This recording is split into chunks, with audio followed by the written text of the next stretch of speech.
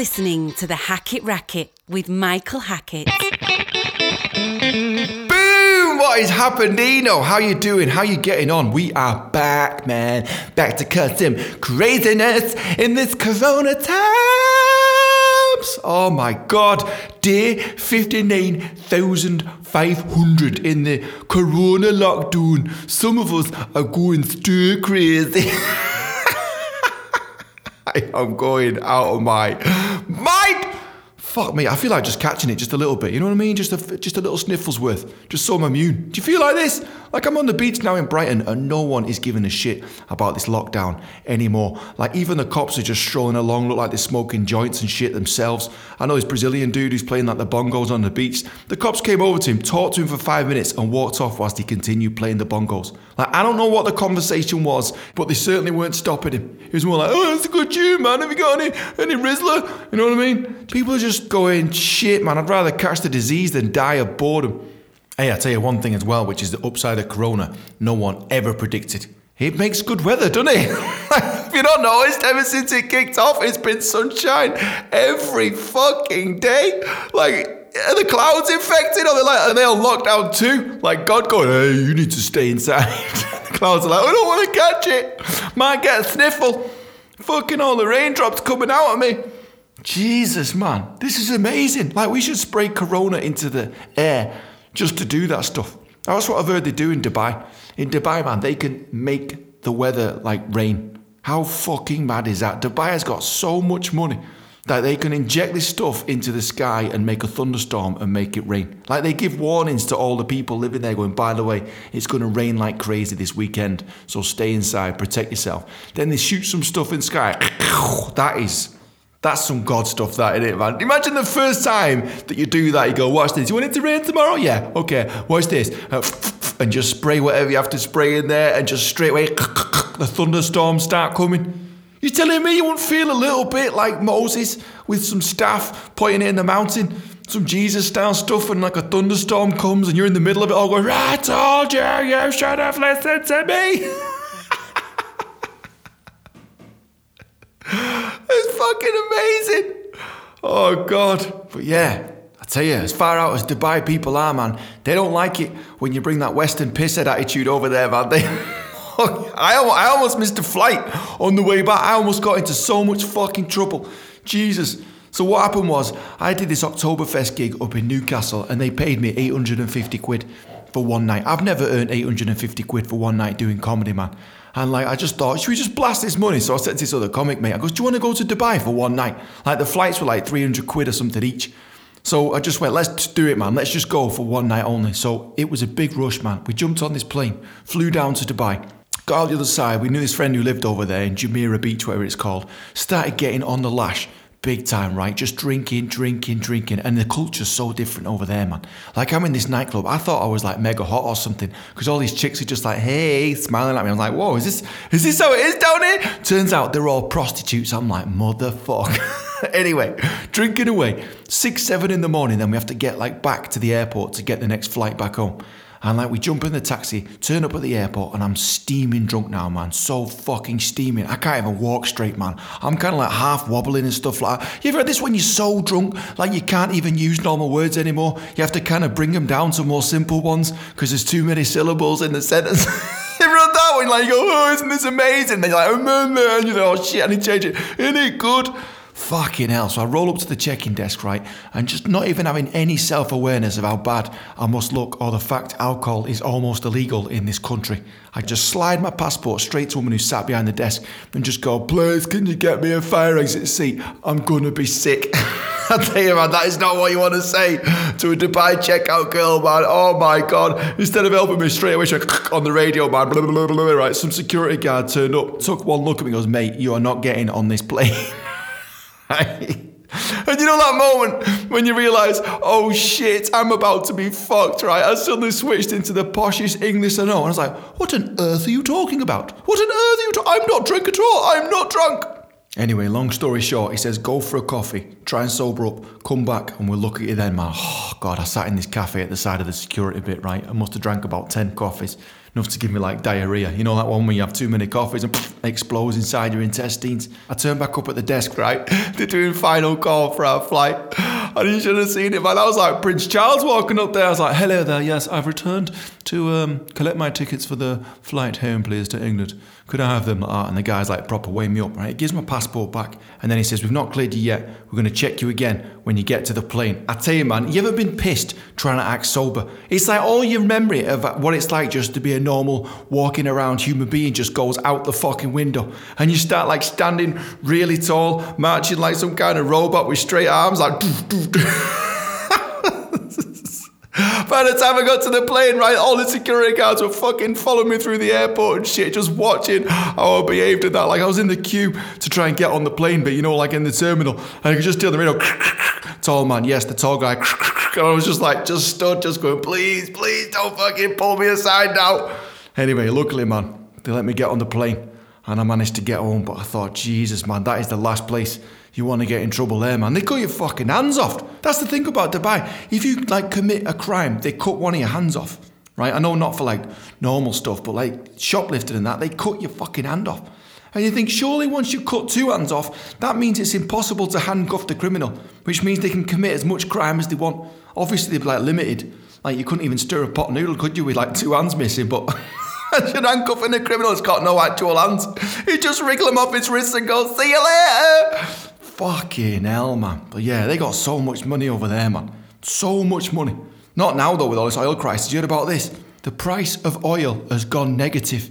Like, actually below zero. How the fuck does that even make any sense? Like, you turn up at a petrol station and they go, yeah, please, we'll give you 20 quid if you just fill up your car and take this fucking oil off us. Imagine that. Fucking hell, I love that shit. A barrel of oil. Apparently they got to pay massive ships £100,000 a day just to store the oil. And I'm like, can't you turn those pumps off, man? Those pumps must be like some fucking psycho shit. It's got its own mind like the T-1000. We must suck oil, we must suck oil. Imagine the first time you drill into the base of the seabed and you tap into oil and it just starts firing out and shit. I'm friends with this guy who worked deep sea diving, and they have to sit in like this living quarters that's pressurized so that when they come out of it and like drill one of the oil rigs onto the floor of the sea, they're already used to the kind of pressure.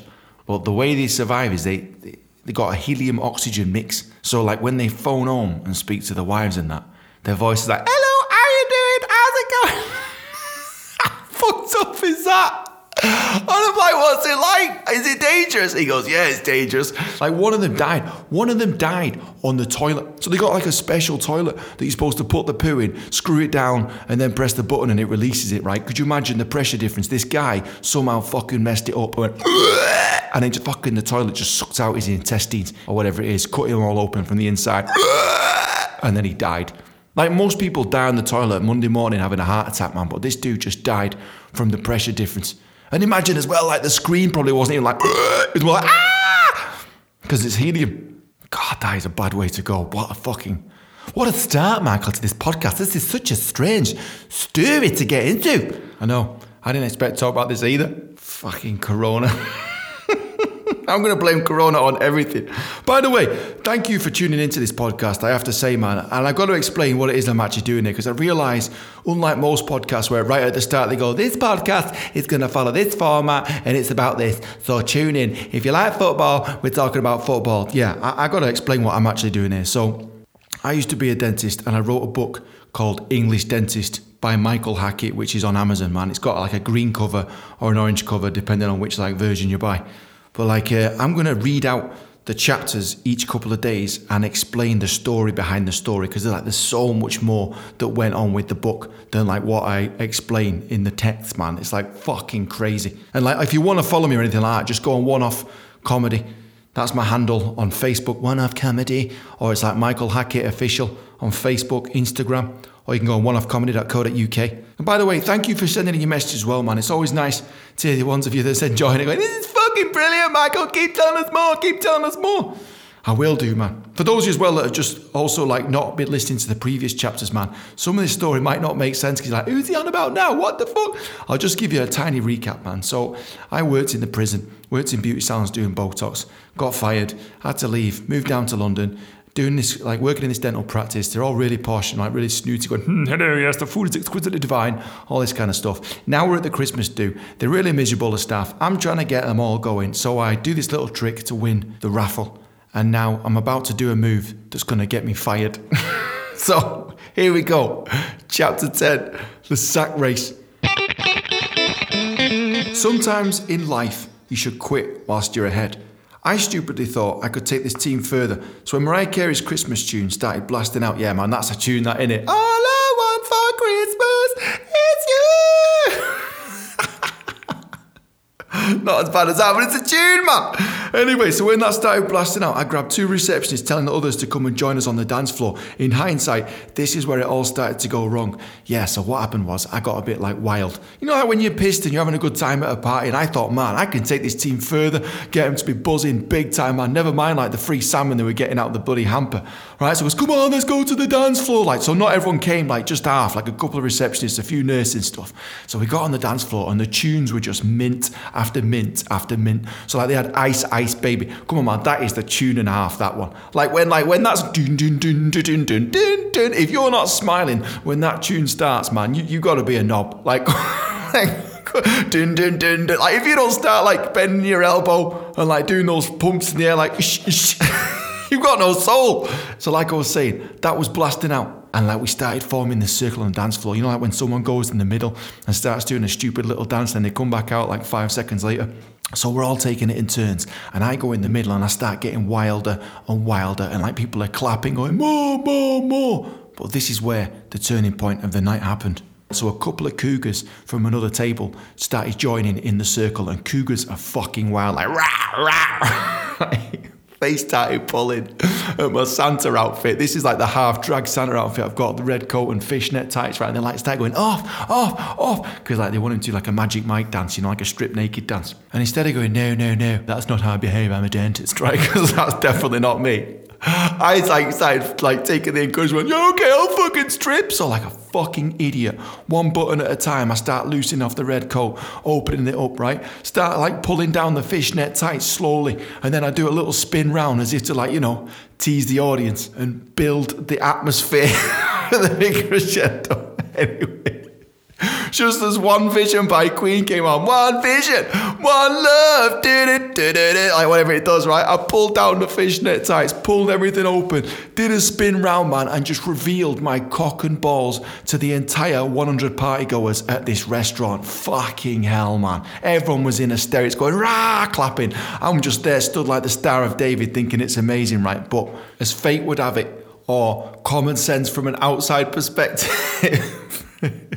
it turned out it was only amazing for people who weren't directly employed by a mortified boss, which left only me. What a fucking idiot I was, man. Jesus, I came back to the table literally thinking I would like, you know, be the hero of the night for getting the party going, right? I sat down going, buzzing, right? Clive, the boss, is sat there, arms crossed, fucking fuming, right? All the dentists are there, arms crossed as well. You'd think that at least the dentist would be like, you know, buzzing on the sly.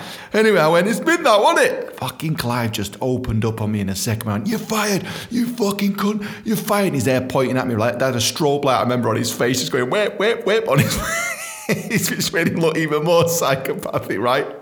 Worst bit about it was, like, you know, when you're in a tense moment and someone just disturbs you at the worst possible time. This fucking stranger from the table next door came wading over, pissed up, just went right in between me and Clive as he's pointing right in my face, right? And he just grabbed hold of me hand and started shaking it, going, mate, that was fucking piss funny. I was like looking at him going, now's not the time, now's not the time. Anyway, long story short, man. Clive fired me right there, man. He goes, you're fired, you fucking cunt. I'm going to get you struck off for this, you fucking cunt. And I was just devastated, man. I was just sat on this chair, half pulling up my ripped fishnet tights still. All the dentists just sat round watching me. It was a proper awkward moment. So I just went, I'm sorry. And I kind of walked off to the toilet. I started crying in the toilet, man, as a grown man, just like weeping away. Like some really upset drag queen. Right? Tisha knocked on the door. She's like, Ras, that was off the chart, babe. People loved it. She had no idea I'd been fired. I was like, I've just been fired, Tisha. She's like, what? No way, how could I? I was like, yeah. Anyway, that's the moment you realise when you get sacked that you're completely on your own, man. Like, everyone, the party just carried on as normal. And I was now completely sacked, with Clive saying he's going to report me to get me struck off. So I just kind of was so gutted, I slipped out a fire exit door at the back of the restaurant, started walking home, got a kebab, kicked over a wheelie bin, and just thought, fucking bastards. You're listening to the Hackett Racket with Michael Hackett.